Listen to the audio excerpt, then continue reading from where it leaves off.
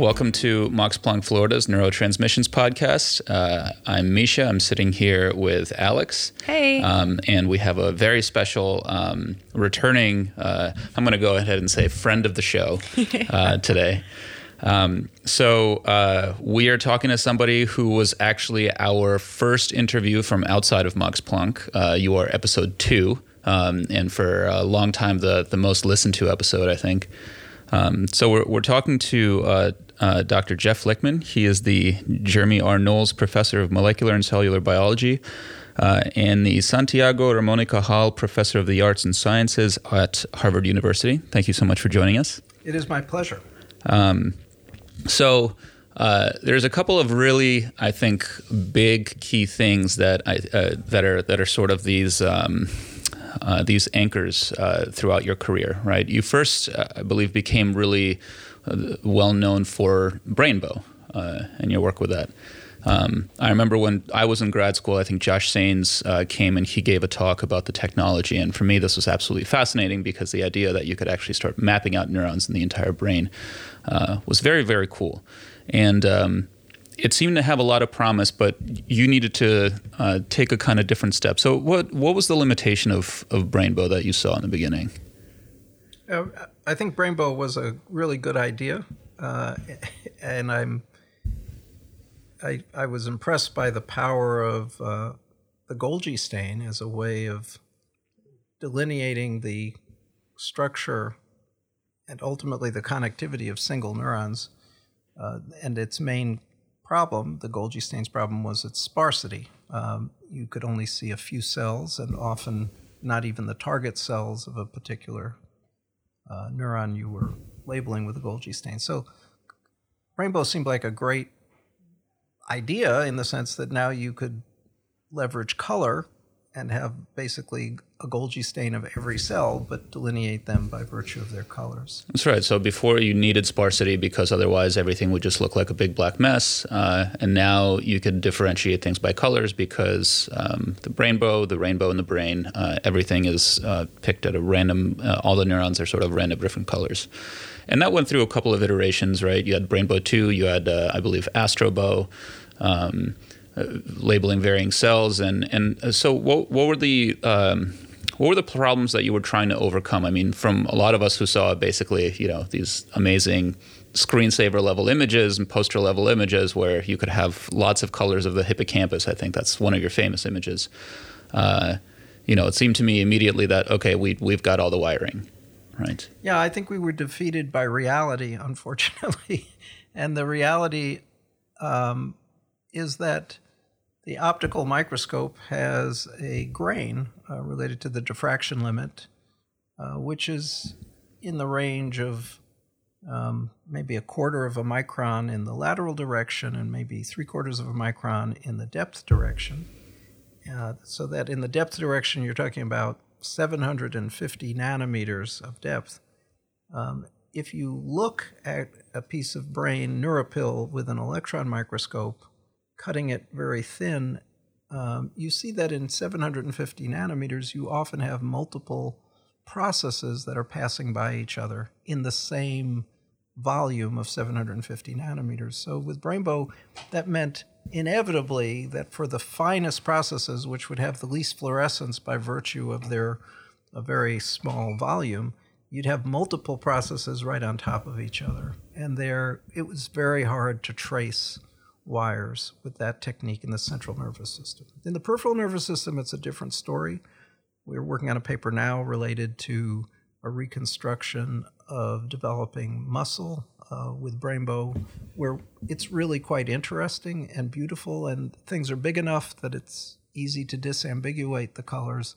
But in the central nervous system, we were just defeated by that.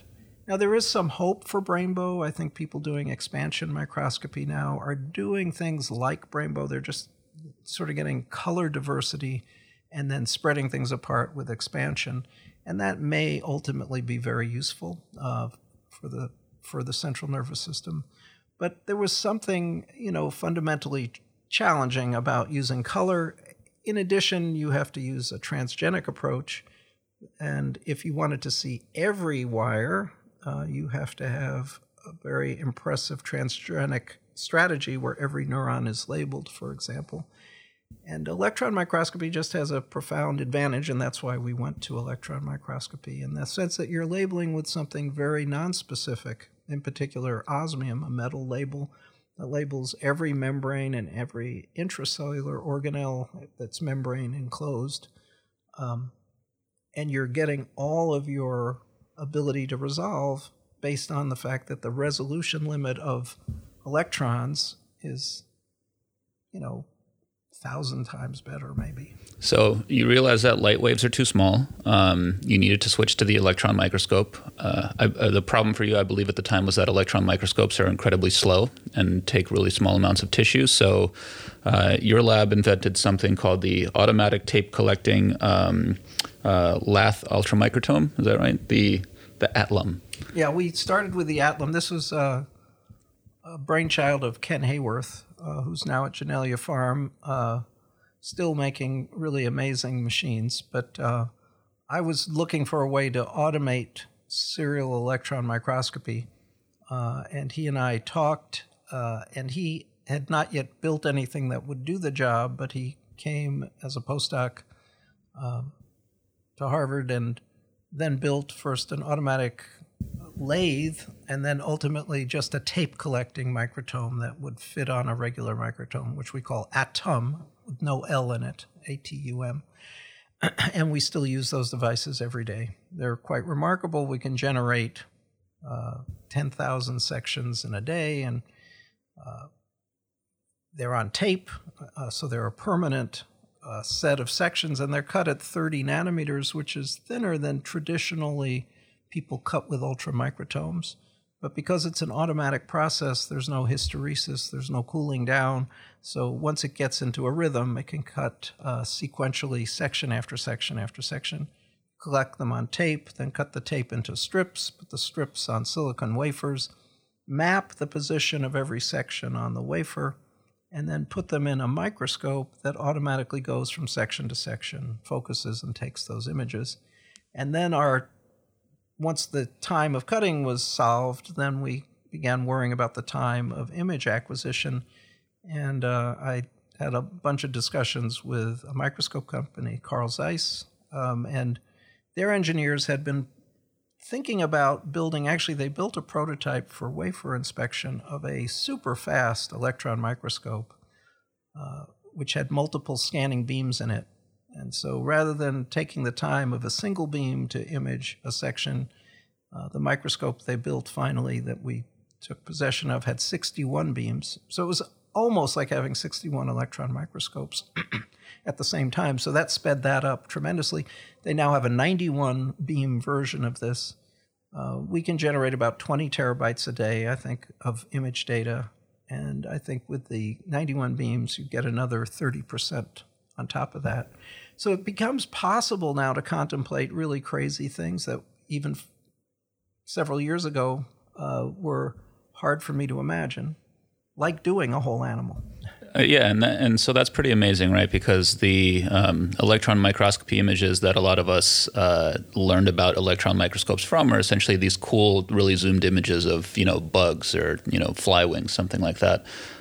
These TEM images, but these breakthroughs that you're talking about, that you were part of creating, allowed us to go in 3 dimensions and actually be able to slice and collect data at a rate, hundreds, let's say 100 times faster, just imaging, right? And then when we talk about tape collection onto a wafer, right? Even much more than that. And so for the first time, we were able to quickly enough build these 3-dimensional slice-by-slice samples of the brain. Yeah, something we call digital tissue, to make the case that you have a tissue here that has a lot of information in it that has nothing to do with even the questions you were trying to pose, maybe to do the experiment in the first place, but you now have a in silico version of a piece of tissue where every organelle, down to every synaptic vesicle, every mitochondrion, the rough endoplasmic reticulum, everything, every glial cell, everything is available for purview. in a digital space. So I have a question. When you were talking about the Brainbow, you said that the density of the cells and how close everything was a surprise or maybe unexpected in the process of that. I'm curious, was there anything unexpected in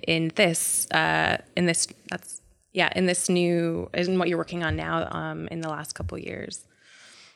Actually everything. Can you tell us about that? I mean, I think one interesting thing about using modalities that have not been used before is that it reveals a reality that is in some ways incompatible with your preconceived notions. And in the case of three-dimensional data where everything is visible, almost everything is different from what you know based on pictures that come from textbooks that are based on older technologies. I'll give you one very simple, it's not an amazing example, but it's really interesting to me that we have tools now that not only take these images and align the data, but thanks to work with sophisticated groups, including Varen Jain's group at Google, we have the ability to have every single neuron and every glial cell segmented. So we have a three-dimensional version of every single cell in there, including every synapse is itemized and annotated. When you look at the three-dimensional view of neurons that come out of electron microscopy, they look funny in one particular way. The axons look way too thin. You see the dendrites, the dendritic spines, cell body, everything's nice, but the axon is the side branches are super thin. And I realized the reason for this is that all the images of axons are based on light diffracted limited images where the axon cannot be smaller than 300, 400 nanometers in width. But many of these axons are much smaller than that. And in the electron microscope, you suddenly see these cells in a very different way. The axons are completely different from the dendrites in that respect. And I can give you a million examples of things that just don't look right. And it's not because there's something wrong with the electron microscope. It's just that we have a very distorted view. Astrocytes is another good example. You think of astrocytes as these cells with these long arms going in all different directions like a star. But when you do the serial reconstruction of an astrocyte, it's this dense, super massive, lamellar object that, cuts out all light. It's like a sponge or something. It has a completely different feel from an electron microscopic reconstruction than light microscopic views of the same cells where the small processes are invisible. That's pretty cool. What about on the data end of things? You're collecting, so you said tens of terabytes of data, was it a day or what was it? Per day we can collect up to 20 terabytes. The data set we're working on now that's the largest is 2,000 terabytes. So it's 2 petabytes of data, and it's a piece of human cerebral cortex from a person who I think is still alive. It was just taken during surgery. Dealing with data of this size leads you to a very depressing realization is despite the effort of and success maybe in getting all the data, getting every single thing aligned and then stitched and then annotated, every synapse, every cell three-dimensionally reconstructed, there isn't enough time in a human life to look at all that data.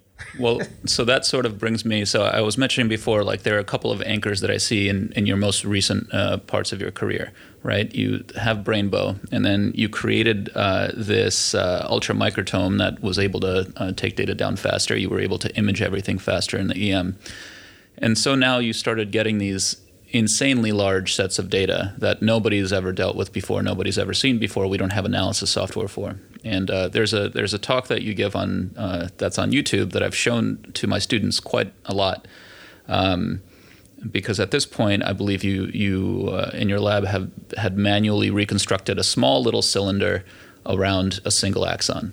And what you saw that there's a lot of other potentially dendrites there. There's pieces of other axons there. Some glia, and just random stuff that you had no idea what that was, right? And that's the point to me that I saw, okay, this is actually going to be really, really difficult, not just to reconstruct this, but to take any real meaning out of this. I mean, what does this mean? What are those things there for? Are they active? Are they inactive? And over the next couple of years, or the last couple of years, from what I understand, a lot of progress has been made using things like convolutional neural networks, deep learning, and so these semi-automatic and automatic ways of actually reconstructing all of this tissue. So I'd love to talk a little bit about that, about the sort of breakthroughs that have happened within the last few years of analyzing these insanely large data sets. Yeah, so on one side, things have gone way better than I would have possibly imagined. Everything I could have imagined I'd want at some point before I died to see, we're already seeing. For example, I can click on a neuron in a three-dimensional data set and then click on a button to show me the site of every synapse onto that cell and also show me the site of every synapse that cell's axon makes. I can click on another button to render every one of the inputs and outputs of that cell. And I can do that for every one of 25,000 neurons.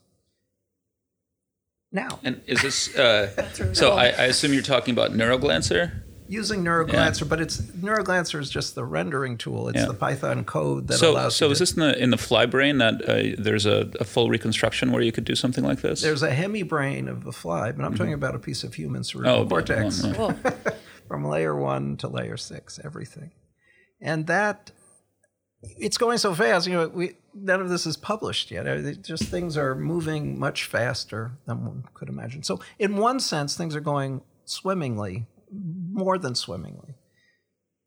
But in another sense, we're running into a real crisis here. At least in my view, it's a crisis. And that is the complexity of that little area you were talking about before, which was 5 million times smaller than what we're dealing with now. And that took 5 years for us to reconstruct by hand. Those problems didn't disappear because we had a bigger sample. They compounded themselves with more and more diversity and complexity. And I think it's one thing to generate a data set like this. It's a completely other thing to say one understands it or can explain it. And I'm retreating from that beachhead back to what I know we can do, which is describe it. And I come from an era where if someone told you your paper was descriptive, that was a polite way of saying your paper is going to be rejected from this journal because it's merely descriptive.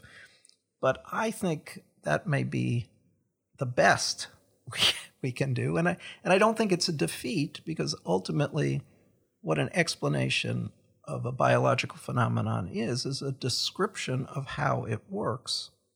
And so what you're generating here is a description of what is there, which, if it has enough detail in it, is in fact how it works. It's just very hard to extract that in a word or a sentence or the abstract of a paper, because in fact, it's not amenable to that kind of analysis. And I use as an analogy for this New York City, that if I asked you, could you explain New York City to me? You would say that's a ill-posed question. There are so many things going on simultaneously. There's so much complexity. At what level do you want me to explain it to you? What do you mean, explain New York City? I say, well, I want to understand New York City. And you say, well, you can't really understand something that complicated. And then I would say, well, if you can't understand New York City, you certainly can't understand the brain, because the brain is way more complicated than New York City. There's way more going on. There's way more diversity of living things interacting in a brain, and I'm talking about the cellular diversity, than the humans that interact in a city. So we have to deal with this, and maybe retreating back to full descriptions as a form of understanding is not a bad idea. For example, you could say if you had a good enough description in silico, you could put in an input to the system, and the output you would get mimics the output you would actually get in a real system. So that is a form of understanding, even though it's a black box and you don't actually know how that output came about, because so many interacting elements are taking place. So in a sense, you can You can build the Google Maps, right, of the brain, and then people can have their sort of their in silico experiments and say, well, if I want to start out over here, how do I get to this other place? And maybe that'll be some kind of result. And that's a lofty and I'd say incredibly important goal. Essentially like it could be the Allen Brain Atlas, but with ultimate resolution, right? If we actually had all the synapses. Once we have some piece of data like that, experiments are published slowly. Things go slowly because it takes a really long time to actually do studies in animals or, in whatever, tissue. If we have a really, really, really good copy of a brain in silico, do you see this sort of changing, increasing the speed of, or completely revolutionizing maybe the way that experiments can be done? I mean, if you imagine, you don't have to just publish a study about which neuron interacts with another neuron using CAM kinase 2, right? You could do that in 1 billion places at once. Yeah. I mean, it goes without saying to me that if you could have a whole brain like that, you could follow information flow from retina to everywhere it goes. It wouldn't be easy to do because there's so many forks and there's so much inhibition and other things going on, but you would have basically what really is there. And I remember 4 years ago when I talked to you, I just yesterday listened to what I said, and I said, well, maybe we don't have to do a whole brain. And I realized back then I was saying that because I couldn't imagine you could actually do a whole brain. But now a group of us are very interested in doing a whole mouse brain. Not a hemibrain of a fly, but a whole mouse brain, which would be around 1,000 petabytes or an exabyte, which is... Is that kind of data storage realistic at this time point, or are you gonna need to figure out some new way of basically compressing this data? I think compression is an important piece of the puzzle, but data storage is at least in the hundreds of petabytes available. Doing a whole human brain, which is a zettabyte, is not doable right now.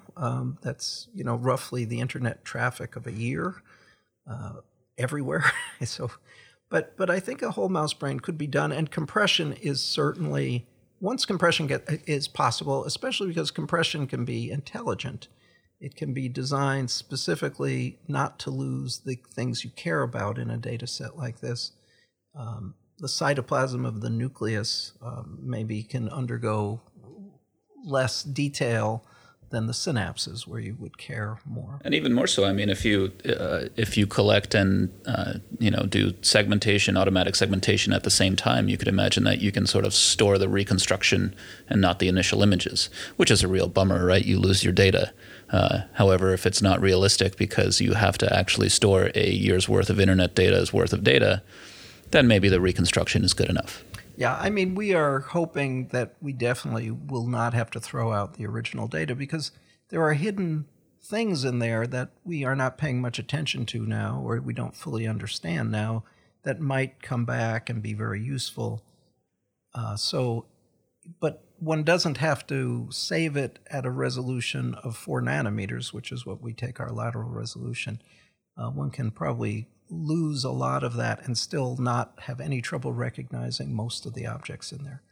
So there is a lot of discussion about doing a project of this scale, which can't be done by any individual. It has to be done probably by a national laboratory and a number of labs, and it will require a number of different kinds of expertise. And we know that many parts of the government, including the National Institutes of Health, are interested in doing such a project. It's just getting together the hundreds of millions of dollars that it would require. But I think it would be useful in so many ways that we don't understand. Again, thinking back to human genomes, the Human Genome Project was done with very particular ideas in mind, but one of them was not that someday we would be able to trace our ancestral lineage by using genomics to see when humans and Neanderthals separated and where the birth of humans were from, what part of the world. I mean, these are things you would never have imagined genomics would have been useful for. It had nothing to do with what the genes are. It just has to do with studying the macrostructure of genetic information. And I have a feeling connectomics would be the same way. Also, it's very expensive. I just want to put a plug in for doing this. It's very expensive to do the first animal, but most of the expense is building the machines. Once the machines are there, second animals and additional animals, babies, old animals, animals with disease, other parts of human brains, primate brains, all that could be done very, very cheaply. We just need to get started, I think. So I remember, when all of this was sort of starting up, there was some pushback against connectomics. Connectomics wasn't covered by the Brain Initiative because the Brain Initiative needed some kind of functional connectivity, some kind of functional information. Do you still find that, or do you find that you've made enough stride that you can show your results and say, look at how amazing this is, and obviously connectomics is cool? Well, I think we've made, those of us who are interested in this have made some strides, but it would be inaccurate to say that most of my colleagues, especially my older colleagues, are convinced there's any value whatsoever in doing this kind of work. I think there is an underlying assumption among many people that I've heard said that everyone knows that the wiring diagram of the brain is basically random, so there's nothing really to learn at that level of resolution. And I don't know who those everyones are, but there's nothing in my personal experience to suggest that.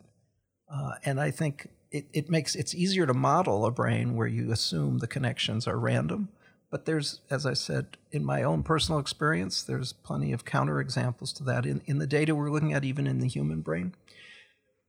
So I think, but once that idea has stuck in someone's head, maybe based on what they've read or what they want to believe, their own wiring diagram has pruned away the alternative ways of thinking about the world. So they can't change their mind any more than I can change my mind and say that there's nothing to learn from doing connectomics.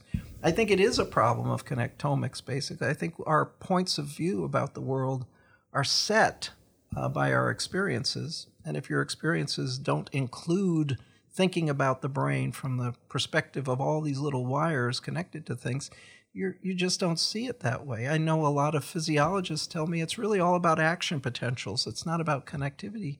I say, but what makes the action potentials turn on? Isn't that wires? I say, that's second order. It's really just the firing properties of individual cells.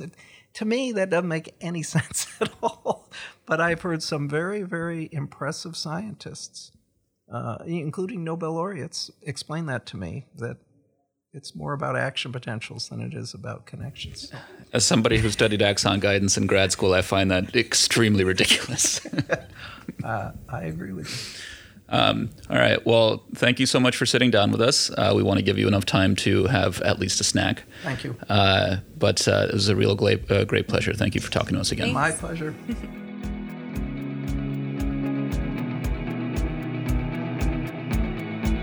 Thank you for listening to Neurotransmissions. You can find us on iTunes, Google Play, SoundCloud, and Spotify. Connect with us on Twitter @NeuroPodcast and at facebook.com/neuropodcast. This has been a production of the Max Planck Florida Institute for Neuroscience.